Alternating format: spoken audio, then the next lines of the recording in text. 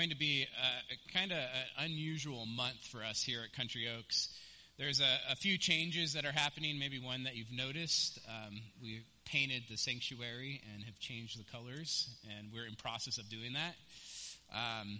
We are going to be redoing this pulpit, and so I don't know when, but at some point this pulpit won't be here and there'll be a temporary one. I just want to let you know that we're going to kind of update it and fix some of the cracks and some of the things that are in this pulpit. It's coming back, and if you've been around Country Oaks long enough, you know there's sentimental value to this pulpit. Andy preached on it for 30 years, and him and his father made it together, and so we want to make sure we keep this. So it'll be coming back.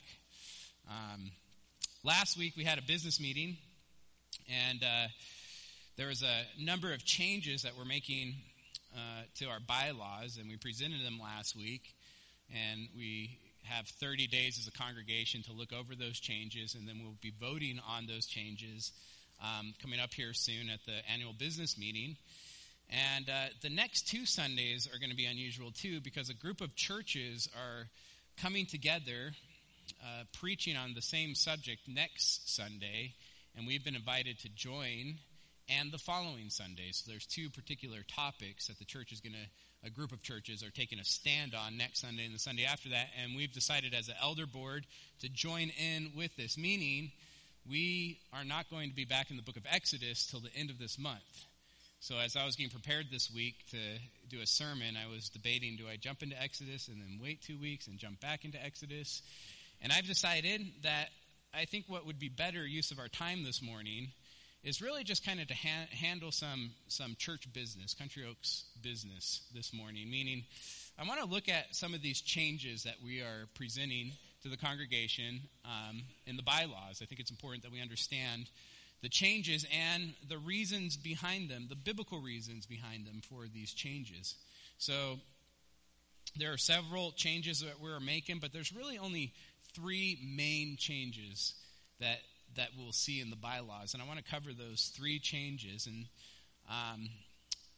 we're going to spend most of our time, just to warn you, with the first change. We're going to get towards lunchtime. We're still on the first change.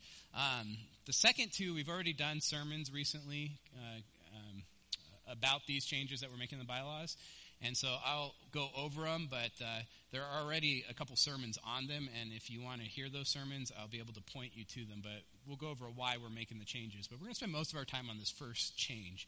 So that's what we're going to do this morning. We're going to look at the changes in the bylaws, and the first change is on page 3 of the bylaws, and I'm hoping it'll be on the board. There it is. It currently reads, "The Scriptures, Old and New Testament, are the divinely inspired Word of God and infallible in their original writings." The proposed change is to add the word inerrant. The purpose, or the proposed amendment then, is this: the Scriptures, Old and New Testament, are the divinely inspired Word of God and infallible and inerrant in their original writings. And the purpose for this change is that in recent years the word infallible has become weakened, and some theologians and denominations have proposed that the Bible is infallible and yet contains some errors. The word inerrant conveys that the Scripture contains no errors whatsoever. Now, I just want to be clear, infallible is not necessarily wrong. In fact, Scriptures are infallible. In the history of the church, really the word infallible was considered synonymous with inerrancy, but around the 1960s, the word infallible was hijacked by theological liberals who wanted to kind of hide their radical beliefs on Scripture. So they claimed the Bible was infallible, yet quietly they held to the belief that the Bible was full of errors. Right? In their belief, the Bible was infallible, but not inerrant. So let me explain. Inerrancy simply means without error. According to the book Biblical Doctrine, and I'm taking a lot from this book in our sermon this morning, this is what they say about inerrancy, and I think this is a good definition. When inerrancy is applied to Scripture, it means that the Bible is without error in their original copies. It is therefore free, when properly interpreted, from affirming anything that is untrue or contrary to fact. And I think that's a great definition of inerrancy. It's what we believe as a church, as an elder board. Infallibility, on the other hand, means unable to mislead or fail in accomplishing the divinely intended purpose. Now, that's true. We believe that. But without the clarification of the word inerrancy, it could be misunderstood that we think that there are many errors in Scripture, even though it's infallible. I just want to be clear that we reject this belief as a church. We are inerrantists, that if interpreted correctly, there are no errors in Scripture. Why? And the question I want to answer, why do we believe this? Because after all, isn't Scripture written by man? And to be human is what? To err, right? In fact, Scripture itself says that man is sinful and fallible. So isn't Scripture written by man? Yes, Scripture is written by men, but men inspired by God. In other words, God made sure that every word written by man was the exact words he wanted written. Let me again read from the book Biblical Doctrine. It says this: God, through his Spirit, inspired every word penned by the human authors in each of the 66 books of the Bible in the original documents. Inspiration describes the process of divine causation behind the authorship of Scripture.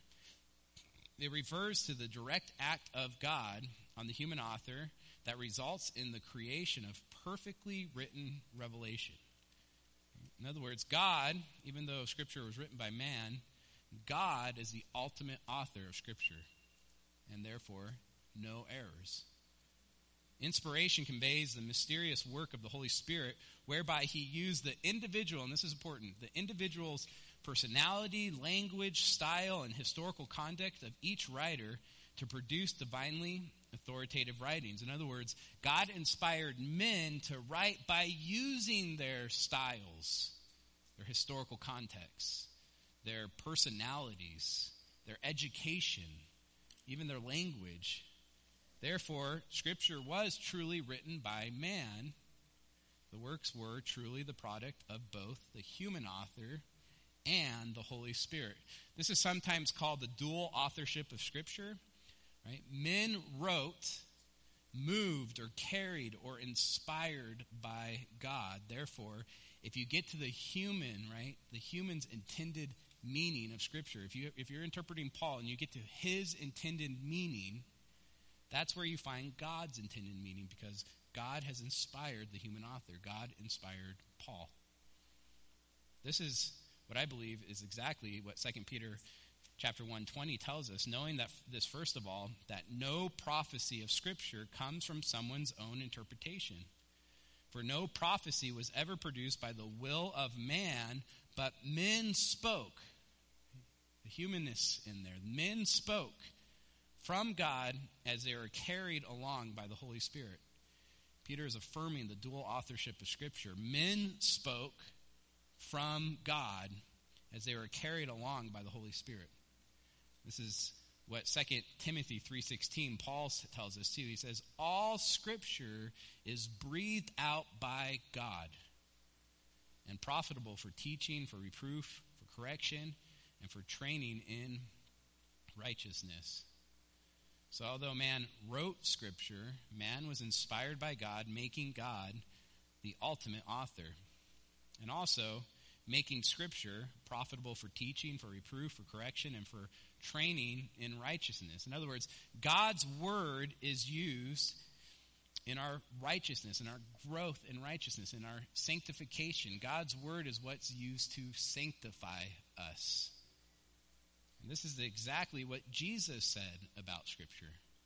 Right? Listen to John 17:15. Jesus in this chapter is praying for the disciples, and he says this: I do not ask that you take them out of the world, the disciples, but that you keep them from the evil one. They are not of the world, just as I am not of the world. Sanctify them in the truth. Your word is truth. It's profitable for sanctification, right? This is the same thing that Paul says in 2 Timothy 3:16. All Scripture is breathed out by God, profitable for teaching, reproof, for correction, and for training in righteousness. That's sanctification. Jesus also clearly affirm the dual authorship of Scripture. Right? Scripture for Jesus was the Old Testament, and I think we can learn how to handle Scripture as a whole by how Jesus handled the Old Testament, was written by man, inspired by God. Listen to what Jesus says in Mark 12:36. He says this, David himself in the Holy Spirit declared. Then he quotes Psalm 110. The Lord said to my Lord, sit at my right hand until I put your enemies under your feet. And Jesus clearly implies that David wrote Psalm 110 in the Holy Spirit. In other words, inspired by the Holy Spirit, inspired by God. In fact, it's because of this belief, the inspiration of Scripture, that Jesus had a very, very, very high view of Scripture. Just a side note. If we're going to model our lives after Jesus, shouldn't we handle and view the Word, right, Scripture, the same way he did? In fact, I just find it ironic that there are many people that deny the inerrancy of Scripture, but claim at the same time to have a very high view of Jesus, and especially his teaching, saying he was a really good teacher. Yet, they completely ignore what he taught about Scripture. They ignore how he used Scripture. In other words, he was a really good teacher besides that part. Listen to what Jesus had to say about Scripture. I just want you to see that he had a very, very high view of Scripture. Let me just explain. Jesus appealed to the authority of Scripture when he battled his greatest foe, right? Satan. In the wilderness, right, 3 times when he was fasting, Satan attacked Jesus with lies. And 3 times, and all 3 times, Jesus responded with Scripture. In fact, he responded from the book of Deuteronomy. Listen to just this one response, because this is 40 days without eating. Think about that for a second. Jesus, truly human, meaning he was hungry. He was human, just as human as any of us were. He was hungry, 40 days worth. And Jesus told Satan this in Matthew 4:4. It is written, meaning this is Scripture.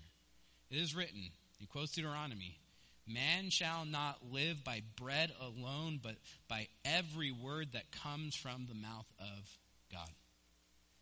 In other words, while Jesus was almost starving to death, he says God's word is just as important, if not more important, than food itself.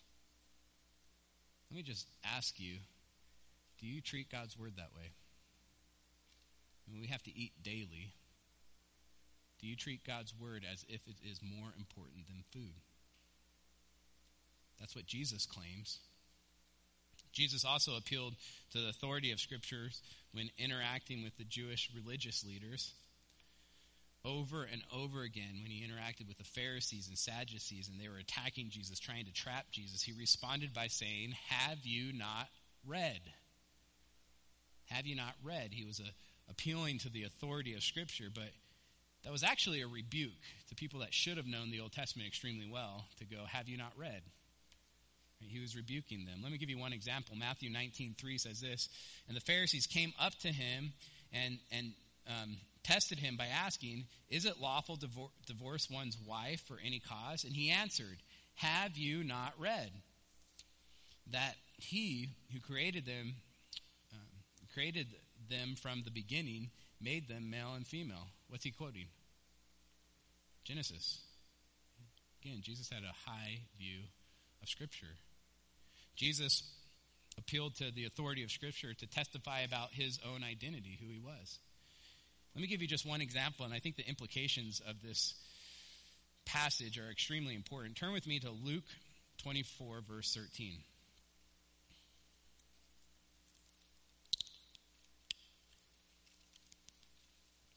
Luke 24, verse 13.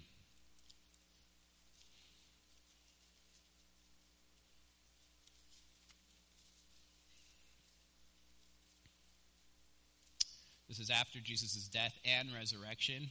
It says this, that day 2 of them, that's talking about 2 disciples of Jesus here. Again, verse 13, that very day 2 of them were going to a village named Emmaus, about 7 miles from Jerusalem, and they were talking with each other about all the things that had happened. While they were talking and discussing together, Jesus himself drew near and went with them. This is after Jesus' death, meaning this is the resurrected Jesus. He is walking with these two disciples. But look what verse 16 says. But their eyes were kept from recognizing him. Now, that means supernaturally, God did not let these two disciples recognize that the man walking with them was Jesus. He hid that truth from them as Jesus interacted with them. Verse 17. And you should ask the question, by the way, why? That's weird, right? Verse 17. And he said to them, what is this conversation that you're holding with each other as you walk? And they stood still, looking sad. Then one of them, named Cleopas, answered him, are you the only visitor to Jerusalem who does not know the things that have happened there in these days? And he said to them, this is Jesus, what things? And they said to him, concerning Jesus of Nazareth, a man who was a prophet, mighty in deeds and word before God and all the people, and how our chief priests and rulers delivered him up to be condemned to death and crucified him. But we had hoped that he was the one to redeem Israel. Yes, and besides all of this, it is now the third day since these things happened. Moreover, some women of our company amazed us. They were at the tomb early in the morning, and when they did not find his body, they came back saying that they had even seen a vision of angels who said that he was alive. Some of those who were with us went to the tomb and found it just as the women had said, but him they did not see. Let's pay attention to that word, see. They didn't see him. You know, at this point, if I were Jesus, it's a good thing I'm not. At this point, if I were Jesus in this moment, I would be like, it's me. I'm right here. In fact, I would be extremely upset that they didn't listen to what I have said over and over and over again, that I was about to die and be raised on the third day. It's exactly what Jesus said, and I would rebuke these two disciples and say, why didn't you believe me? That's not what Jesus does. Why? I believe Jesus doesn't want them to rely on their sight. Why? Because experience and sight often leads people astray. It's unreliable. It's errant. So Jesus does something different. Look what he does in verse 25. He said to them, O foolish ones, slow of heart to believe all that the prophets have spoken. Not what he said, not what the women testified to, what the prophets have spoken. That's the Old Testament. That's Scripture. Verse 26. Was it not necessary that the Christ should suffer these things and enter into his glory? Why does he say, was it not necessary? Because Scripture can't be wrong. And Scripture said this would happen. Therefore, it was necessary for him to die and be raised on the third day. Why don't you believe? Then, verse 27 says this, and beginning with Moses, that's Genesis, the Pentateuch, right, the first 5 books of Scripture, beginning with Moses and all the prophets, that's just a shorthand way of saying the whole Old Testament. He interpreted to them in all the Scripture the things concerning himself. Let me just ask, if you started in Genesis and went all the way through the minor prophets and you took out every place that pointed to Jesus, how long do you think that'd take? Yeah, a long time. Why would Jesus sit here with these two disciples veiling what he looked like and sit there for hours teaching them Scripture? Because Jesus had a very high view of Scripture. He treats it as infallible, inerrant, and authoritative. And he sees it as more reliable than sight. Right? It's clear Jesus wanted these disciples and all of the disciples, if you continue with the story, to base their beliefs off of the authority of Scripture, the reliability of Scripture, the truthfulness of Scripture. Listen, Jesus didn't treat the Old Testament as myth or made up stories or having mistakes. It was foundational to belief. In fact, Jesus handled the Old Testament as if it was inerrant.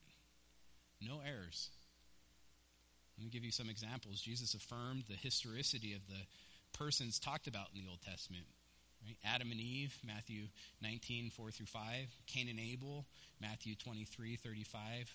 Abraham, John 8, 56. Noah, Lot and his wife, Luke 17, 28 and 32. Moses, John 3, 14. And I could just keep going. David, Solomon, the Queen of Sheba, Matthew 12, 42. Daniel, Jonah. Jesus affirmed the historicity of these people, that they were real people. And he also affirmed the historicity of the places and events that surrounded them. He treats the Old Testament stories as historically accurate, not made up stories or myths.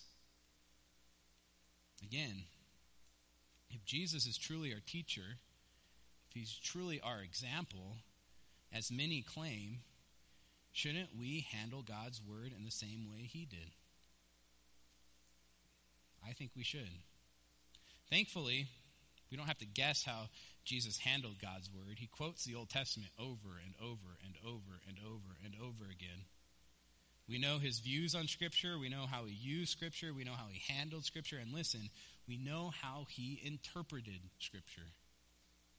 Jesus interpreted Scripture as if it was inerrant, to the smallest detail. In Matthew 5:18, he says, "For truly I say to you, until heaven and earth pass away, not an iota, not a dot will pass from the law until all is accomplished." I just want to give you 3 examples of how Jesus interpreted Scripture, just to show that he believed it was inerrant. The first example, if you would, turn to John 10, verse 31.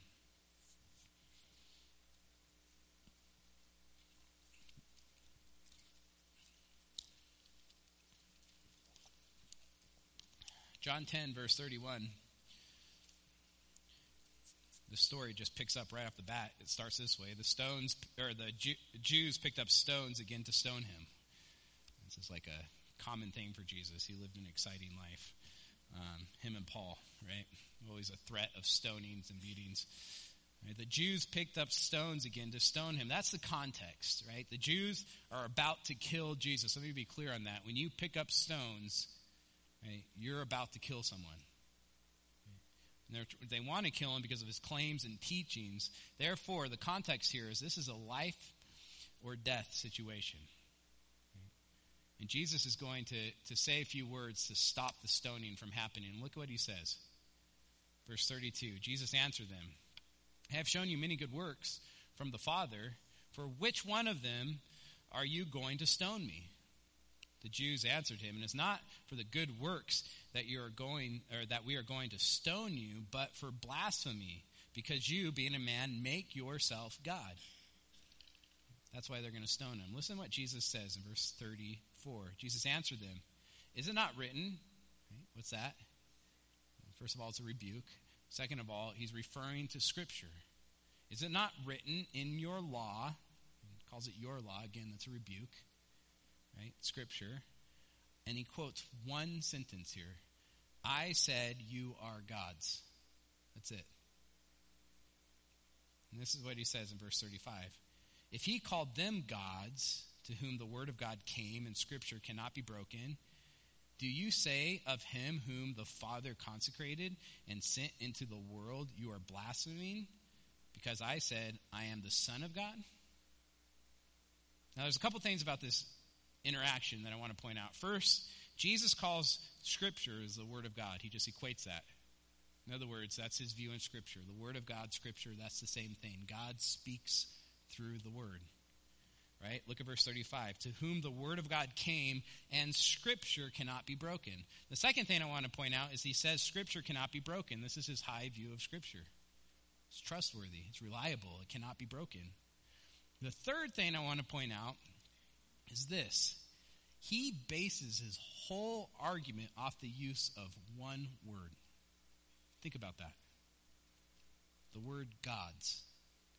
Now, don't get sidetracked by this argument because I know it has confused a lot of people. This is actually a really interesting argument and what he's doing here. But I don't want you to get sidetracked by that right now. The point I'm trying to make today is that Jesus is basing this whole argument, right, life or death situation. They're about to stone him. He bases the whole argument off of one word in Scripture. Again, verse 34, Jesus answered them, "Is it not written in your law, I said you are gods? If he called them gods, to whom the word of God came, and Scripture cannot be broken." Jesus' whole argument is based off one word. Listen, the only way Jesus makes such an argument is if he believed that the word of God is inerrant down to individual words. Let me show you another example. Turn to Matthew 22, verse 41.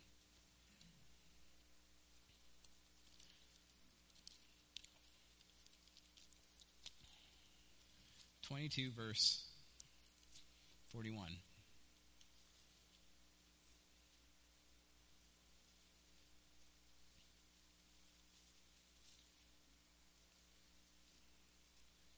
And it says this: "Now while the Pharisees were gathered together, Jesus asked them a question." Jesus here is going on the offense, right? So he asked them a question saying, "What do you think about the Christ?" That's the Messiah, the Greek word for Messiah. "What do you think about the Messiah, the Christ?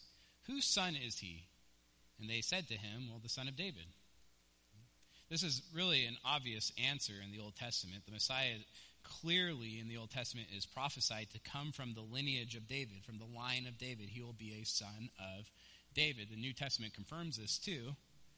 But look what Jesus does in verse 43. He says to them, "How is it then that David, in the Spirit," we already talked about this, David's writing, but he's inspired by the Spirit, right? In the Spirit, calls him Lord, saying," then he quotes Psalm 110, "The Lord said to my Lord." Now again, David's the author here, so he's the one that said, "The Lord," that's Yahweh, "said to my Lord, sit at my right hand until I put your enemies under your feet." Now, listen to Jesus and just think of the logic here. Verse 45. "If then David calls him Lord, how is he his son?" This Lord that David's talking about obviously predates David. Right? This Lord that David's talking about obviously has more authority than David, because David calls him my Lord in Psalm 110. Now, Jesus is basing this argument off of two things. One, that David is truly the author of Psalms 110, that there's no mistakes in who authored that psalm. And two, the grammar of one sentence. The Lord said to my Lord. Right? One personal pronoun, my. Jesus can only make this argument if he believed the word was inerrant, down to the personal pronouns, the word my.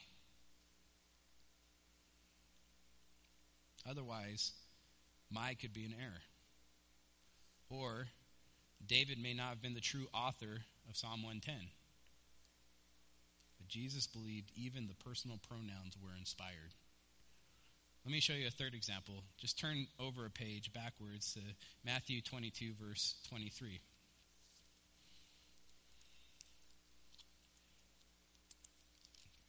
Matthew chapter 22, verse 23.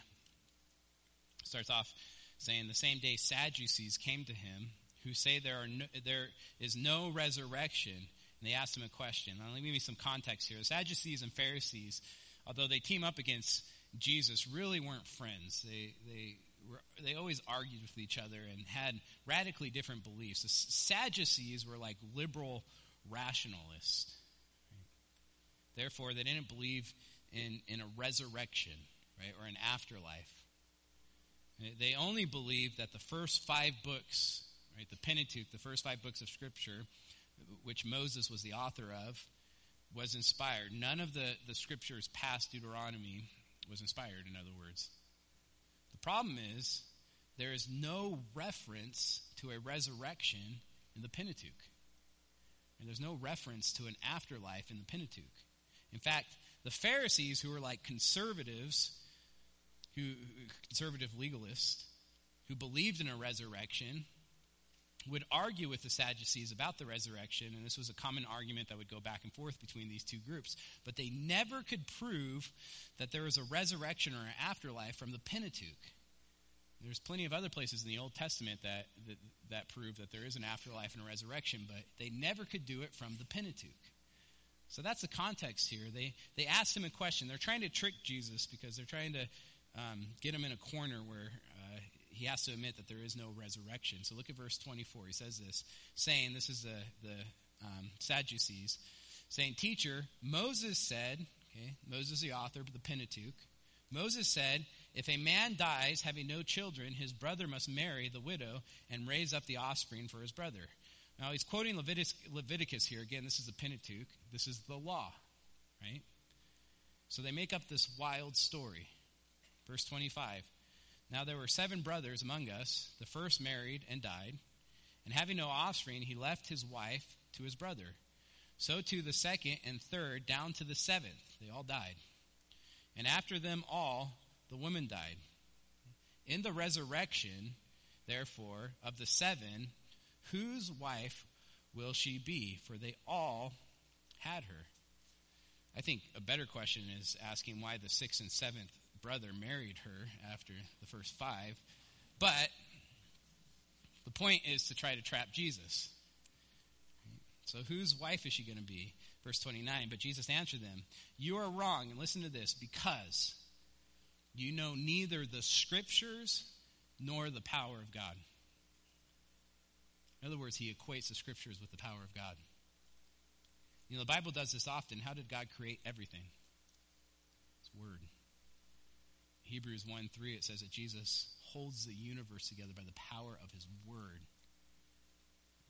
Scriptures are powerful, in other words. Let me read it again.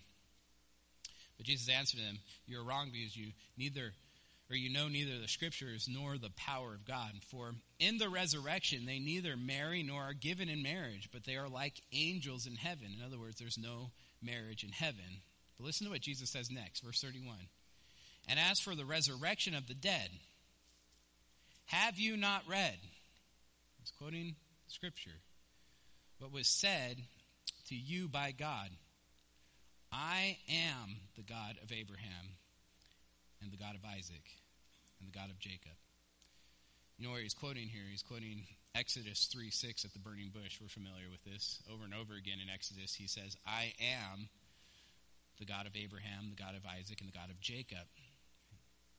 The burning bush was hundreds of years after Abraham, Isaac, and Jacob had died. Right? God didn't say, "I was the God of Abraham." In Exodus 3:6, he says, "I am the God of Abraham and the God of Isaac and the God of Jacob." Therefore, Jesus concludes that, listen, he is not God of the dead, but of the living. In other words, they're all living. There is an afterlife at the burning bush. After they have died, he says, "I am still their God," because there's an afterlife. Look what verse 33 says. "And when the crowd heard it, they were astonished at his teaching." My guess is that they've heard this argument between the Sadducees and Pharisees for years and years and years. And the Pharisees, who knew the Bible better than anyone, could never prove it. And Jesus comes and proves it.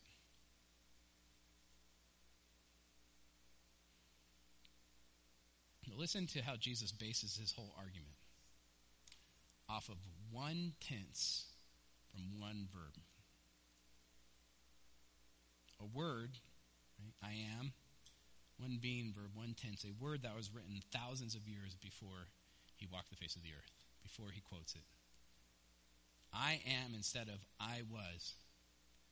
Once again, the only way Jesus makes such an argument, one tense of one verb thousands of years earlier, the only way he makes this argument is if he is assuming that the Word of God is inerrant, inspired, preserved over the centuries. God inspired Moses to write I am instead of I was, in other words. According to Jesus, listen, even the tenses of the verbs are inspired by God. Therefore, there is not a mistake, even down to the smallest details. It's all inerrant.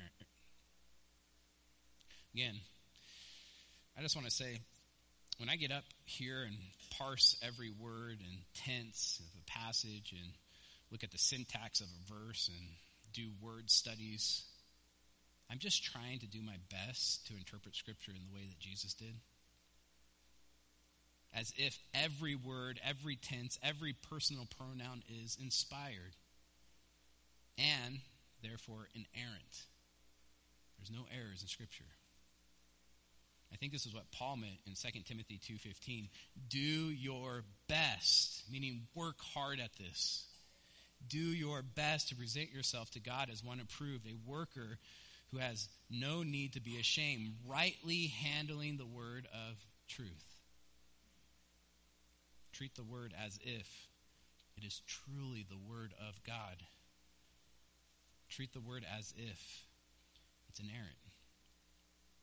It's how Jesus handled the Scriptures. It's really how the apostles handled the Scriptures too in the New Testament. I don't have time to go into how they handled it, but they handled it the same exact way Jesus did, as if it was inspired by God and therefore inerrant.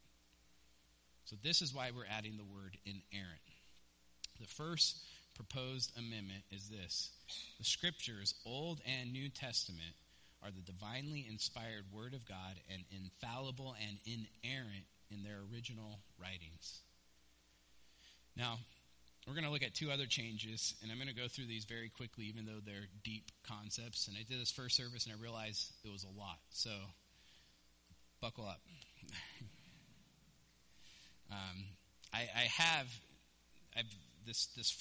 This second change, I guess, what I'm about to talk about, I did do 2 different sermons. In fact, there's 4 different sermons on it. And if you're interested, I can point you to it. It's concerning the Trinity. But let me just read the proposed change. This is the second change. It's found on page 3 of our bylaws. It currently reads this: there is only one God who, as creator of the universe, manifests himself in 3 persons: God the Father, God the Son, and God the Holy Spirit. Now, the proposed change is to add the words living and true and change manifest in to eternally exist in. Now, the opposed amendment then would be this: there is only one living and true God who, as creator of the universe, eternally exists in 3 persons: God the Father, God the Son, and God the Holy Spirit. Now, the purpose for this change is twofold, but one of the purposes is that the word manifest is not clear, and there is a danger that someone could interpret this as a false doctrine of modalism. Now, manifest is not necessarily wrong, but it could be interpreted wrong, and that's why we're changing it. So let me start with adding the words living and true. Why add the words living and true? Simply because there are many gods, lowercase g, many false gods, but there's only one living and true God. So it just brings clarity. Again, the proposed amendment is this: there is only one living and true God who, as creator of the universe, eternally exists in 3 persons: God the Father, God the Son, and God the Holy Spirit. Now, the second change, again, we're getting rid of that word manifest. So let me explain. The Bible as a whole claims 3 things about God very consistently. The first one is this: God is 3 persons: the Father, the Son, and the Holy Spirit. The second claim is this: each person is fully divine, in other words, fully God. The third claim is this: there is one God. Therefore, God is one in essence, 3 in persons. So let's just look at these 3 claims. I'm going to do this quickly, I know, and I'm going to just give one example for everything, even though there are way more than one example. But the first claim is this: the Father and the Son and the Holy Spirit are 3 distinct persons. And again, one example, even though there's more than this is my favorite example, is Jesus' baptism. So Matthew 3:16 says this: when Jesus was baptized, immediately he went up from the water, and behold, the heavens opened to him, and he saw the Spirit of God descending like a dove and coming to rest on him. And behold, a voice from heaven said, "This is my beloved Son, whom I am well pleased." 3 persons there, clearly, distinct. The Spirit descending like a dove, the Father who said, "This is my Son," and the Son who was being baptized. Therefore, the Father, the Son, and the Holy Spirit are 3 distinct persons. Again, there's many passages, but let's keep going. The second claim is this: they are all fully God, meaning they're all divine. Okay? I'll give one example for each again. One for the Father, one for the Son, one for the Holy Spirit. The Father being God is really not debated by anyone, but let me just give you a verse, Ephesians 4:6. One God and Father of all. Very simple. There's a ton of verses that show the divinity of God, the fact that he's just called God, theos, right? Jesus is God. Let me give you one example, even though there are many examples. John 1:1, in the beginning was the Word, and we just recently talked about that phrase itself, right? He's quoting Genesis. In the beginning, in Genesis, God. But for John, in the beginning was the Word, and John makes this very clear that this is Jesus. The Word became flesh. In the beginning was the Word, and the Word was with God, and the Word was God. The Holy Spirit is God. Acts 5:3. But Peter said to Ananias, "Why has Satan filled your heart to lie to the Holy Spirit, and to keep back for yourself part of the proceeds of the land? While it remained unsold, did it not remain your own? And after it was sold, was it not at your disposal? Why is it that you have contrived this deed in your heart? You have not lied to man, but to God." Verse 3, why has Satan filled your heart to lie to the Holy Spirit? Verse 4, you have not lied to men, but to God. Again, there's many more examples, but just think of the divine titles. The Father is given the name Theos over and over and over again in Scripture. That's just interpreted God. Okay? Jesus is given the name Lord over and over and over again in the New Testament, and we have seen that even more than Theos, that may be a more divine title because it points back to the name of God, Yahweh. And the Spirit is given the title Holy. Therefore, Father, Son, and the Holy Spirit are 3 distinct persons, all 3 fully God. Yet, the Bible is very clear, there is one God in essence. Deuteronomy 4:6, "Hear, O Israel, the Lord our God, the Lord is one." Isaiah 45:5, "I am the Lord," that's Yahweh, "and there is no other besides me, there is no God." One God. It's interesting as we went over Philippians chapter 2, and we see that Paul quotes this poem talking about Jesus. There is only one God, and I can go on and on and on and on and on and on in the Scriptures about there being only one God. It's what separated Israel from the pagan nations. They were monotheistic instead of polytheistic. They believed in one God. Therefore, God is 3 in persons, the Father, the Son, and the Holy Spirit. Each person is fully God, and there is one God in essence. Another way of saying this is there is one true God who has revealed himself to exist in 3 persons, the Father, the Son, and the Holy Spirit. The early church really wrestled with this doctrine and concluded that God is one in essence and 3 in persons.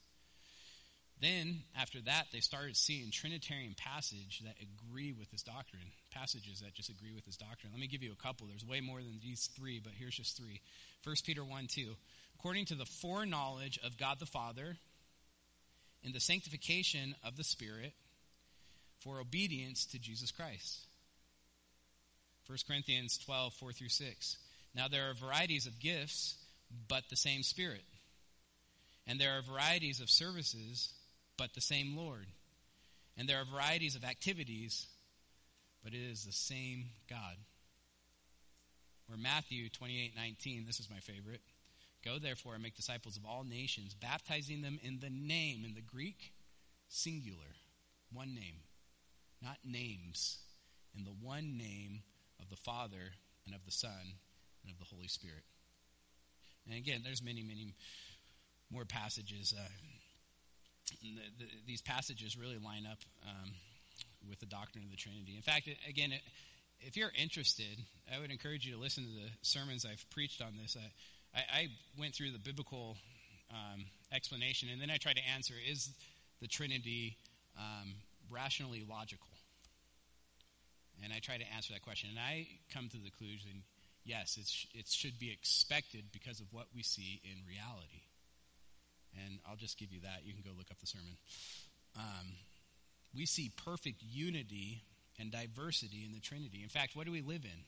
When I say what is expected in reality, we live in a universe, unity and diversity. Right? What are we? A church. One church with diverse people everywhere. What's a marriage? One flesh, diverse. All these reflections of the Trinity everywhere, right, in the physical world. God is perfect unity and diversity, and he made a world full of unity and diversity. I mean, everything. I'm getting lost here. Now, there was an ancient heresy that denies the scriptural teaching, and this heresy was called modalism. Right? This heresy, I believe, overemphasized God's unity to the destruction of his diversity. Again, the Bible paints God as a perfect unity, one essence, diversity, three persons. When you overemphasize one over the other, you end up in a heresy. Modalism emphasized God's oneness to the destruction of the three persons. So let me just explain. Modalism is the ideology that claims God is one person that acts in three different modes. In other words, he's one God, one person, not three persons, that acts in three different modes. God appeared as the Father in the Old Testament, as Jesus in the Gospel, and the Spirit in the present age, in the church age. Right? But we just looked at one passage, Matthew, and that destroys this argument, right? Jesus' baptism, how can he be one God talking to himself like that? Right? The Bible over and over and over again shows that they're diverse, right? Three distinct persons. But modalism believes that they're not distinct persons, but instead one person in three modes. Let me give you an analogy to explain this heresy. And if you've used this to try to explain the Trinity, it's a heresy, I'm sorry. But don't use it again. So, here's an analogy, right? I'm a son, I'm a father, and I'm also a husband. When I interact with my father, I'm a son. When I interact with my kids, I'm a father. When I interact with my wife, I'm a husband. Sometimes it's like interchangeable, especially like Christmas when we're all together. Right? But that's me being in three different roles, three different modes. Right? The doctrine of the Trinity makes it very clear that it's not one person in three modes. It's three separate persons throughout the whole Old Testament. So the proposed change in the bylaws is to add the word living and true and change manifest himself in to eternally exist in. Because manifest could give the impression that we believe God is one person who sometimes manifests himself as the Father, sometimes manifests himself as the Son, and sometimes manifests himself as the Holy Spirit. Although I don't think the word manifests is necessarily a heresy, it could be interpreted this way, and so we wanted to clear it up in the bylaws. So therefore, the proposed amendment, there is only one God, living and true, God, the creator of the universe, eternally exists in three persons, God the Father, God the Son, and God the Holy Spirit. That was a lot. The third change, and I'll be really quick on this one. The third change is found on page 6 of the bylaws. It just currently reads, the office of the elder. That's the title, and there's really no definition or clarification what that means. So the proposed change is to add definition and clarification. Right? The proposed amendment is this. Add the following statement. We're going to add this statement under the title. The term elder, pastor, and overseer, episkopos, are used simultaneously in the New Testament, or synonymously, are used synonymously in the New Testament and represent the same office. These terms will be used interchangeably throughout this document. And from this point on, when you see elder, pastor, or overseer, those are the same office in the bylaws. Now, the purpose of this is to bring clarification, and we've spent a lot of times, I've done 2 sermons on this too, so let's just real quickly look at those words. Elder in Greek is presbyteros. I just got loud. Presbyteros. It's the word we get Presbyterian from. It means a person of responsibility and authority in matters of religious concerns. It denotes an older person, but more someone that's mature in the faith.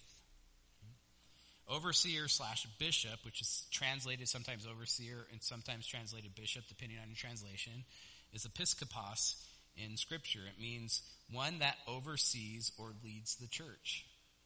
Finally, pastor is poimen, and that just simply means someone that shepherds sheep. Right?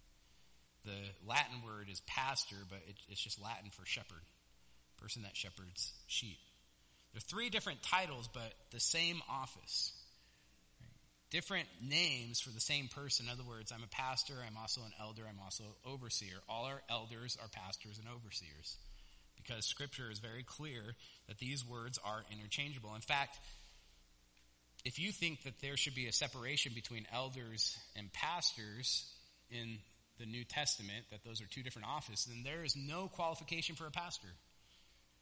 Because the qualifications for elders only lists elders and overseers. It doesn't say pastor anywhere in the 2 places that we see qualification for elders.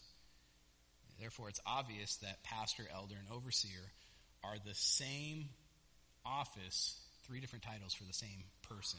Let me give you just one example. There are many examples, but 1 Peter 5:1 says this.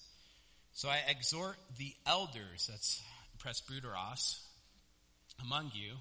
I exhort the elders among you, so he's talking about elders, as a faithful elder and a witness of the suffering of Christ, as well as a partaker in the glory that is going to be revealed. Shepherd, that's poimen, that's pastor. This is what Peter is saying. Shepherd the flock of God that is among you, exercising oversight. That's episkopos, overseer. Not under compulsion, but willingly, as God would have you, not for shameful gain, but eagerly. In this passage, the elders are pastors, right? They're shepherds, and they're overseers. Right? One office, 3 titles: elder, pastor, overseer. Well, why 3 titles? Well, I think the 3 titles of the same person emphasize 3 different things that need to be seen in that person. First, the title elder emphasizes the character of that person, who that person is. Right? Someone mature in the faith. The title bishop or overseer emphasizes the function, what that person does, what the man does. He oversees the church. And the title shepherd or pastor emphasizes the attitude. In other words, he oversees and elders with love and care like a shepherd loves his sheep. Side note, this is why we call our elder board a pastoral team. And we use that term pastoral team a lot just to get questions. Why do you call yourself a pastoral team? Because most churches are used to an elder board, but they separate the elders from the pastors as 2 different offices. We think that's unbiblical. I'm not trying to cast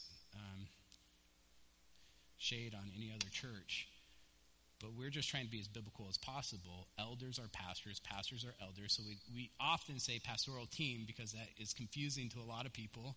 It makes you ask why, so then we can explain it. Sometimes you'll hear us say elder board too, but we mean the same thing. So, the 3rd proposed amendment, add the following statement.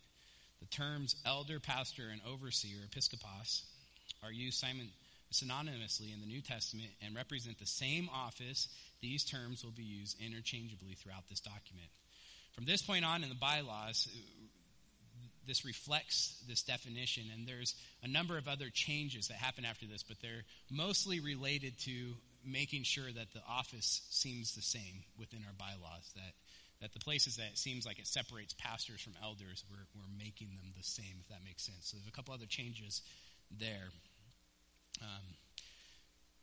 Real quick, so I know we're past time, a couple other changes. We've changed the title senior pastor that's in the bylaws to lead teaching pastors. Now, I'm the one, when I got hired, I really pushed this, and the reason for it was that I thought teaching pastor, that title was more biblical, and I can give you an argument for that. There's nothing wrong with the term senior pastor. I also wanted to make sure that lead was in there because I know, and I want to make this clear, I know whoever's in this pulpit the most is going to be the one that the church looks at to lead in times that are hard. And coming into the position, I accepted that responsibility. I made that clear to the elders because that's just how it is. Even though we consider each other co-equals, besides the fact those that teach deserve double honor. And in that context of Timothy, I believe that's pay so that they can teach well. They can do their best to handle God's word well. They can spend all week really dividing God's word and give a good teaching of God's word. I believe that that's why those that teach are kind of separated from the other elders to be paid.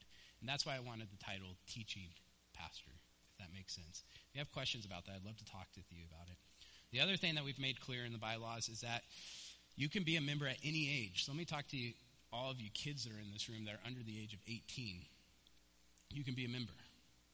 If you've put your faith in Christ, you've been baptized, I am challenging you to go to the membership class. Go to the membership class and become a member. Teenagers, junior high, even under that, if you truly have put your faith in Christ and been baptized, tell your parents, I want to go to the membership class, I want to become a member. We've just made it clear that you can't vote until you're 18, just because we want to make sure there's wisdom in any type of voting that we do as a church. And so, but I have Zach tasked to tell the high schoolers to become members, to get baptized, become members. We think that's important. So let me just end this sermonette, this housekeeping, I don't know what you want to call this clarification, with some application, because we need some application, right? And this really has nothing to do with the bylaws, even though we went over that, and I know it was a lot. Next door, we're having a small group fair. We've heard that a couple of times. And I just want to challenge you, if you're not part of a small group, I just really encourage you to find one. If you really want to be a part of this church body, right, there's two things I would encourage you to do. One, become a member. And if you haven't heard my membership sermon, go listen to that one. Become a member. Two, we really encourage you to be a part of a small group. And the reason is, our church is just at a size that you can come in, kind of sneak in and leave, and really not dig in deep with people. And we want to make sure that you're doing that within small groups. And I love the small group I'm a part of. They've become my brothers and sisters for sure. And they're there for me when we need something, and we're there for them when they need something. All those one another's in Scripture happen best when you intimately know people. And we see that happening in the small group. So I would just encourage you to go check out and see if there's any small group that would fit you. We have them all throughout Tehachapi now, and there's a bunch that are getting started up. So that's my encouragement to you. Can I pray for you guys? Dear Heavenly Father, Lord, I know that this was a lot this morning, Lord. I know we covered a lot of ground and really some deep theology too.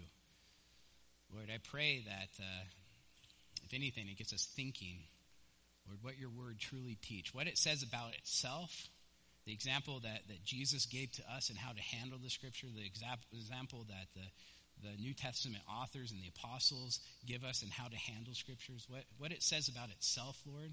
And I pray that we model that we truly see the Word of God as more important than food itself, that we starve for the Word of God when we don't hear it and read it after a short period of time.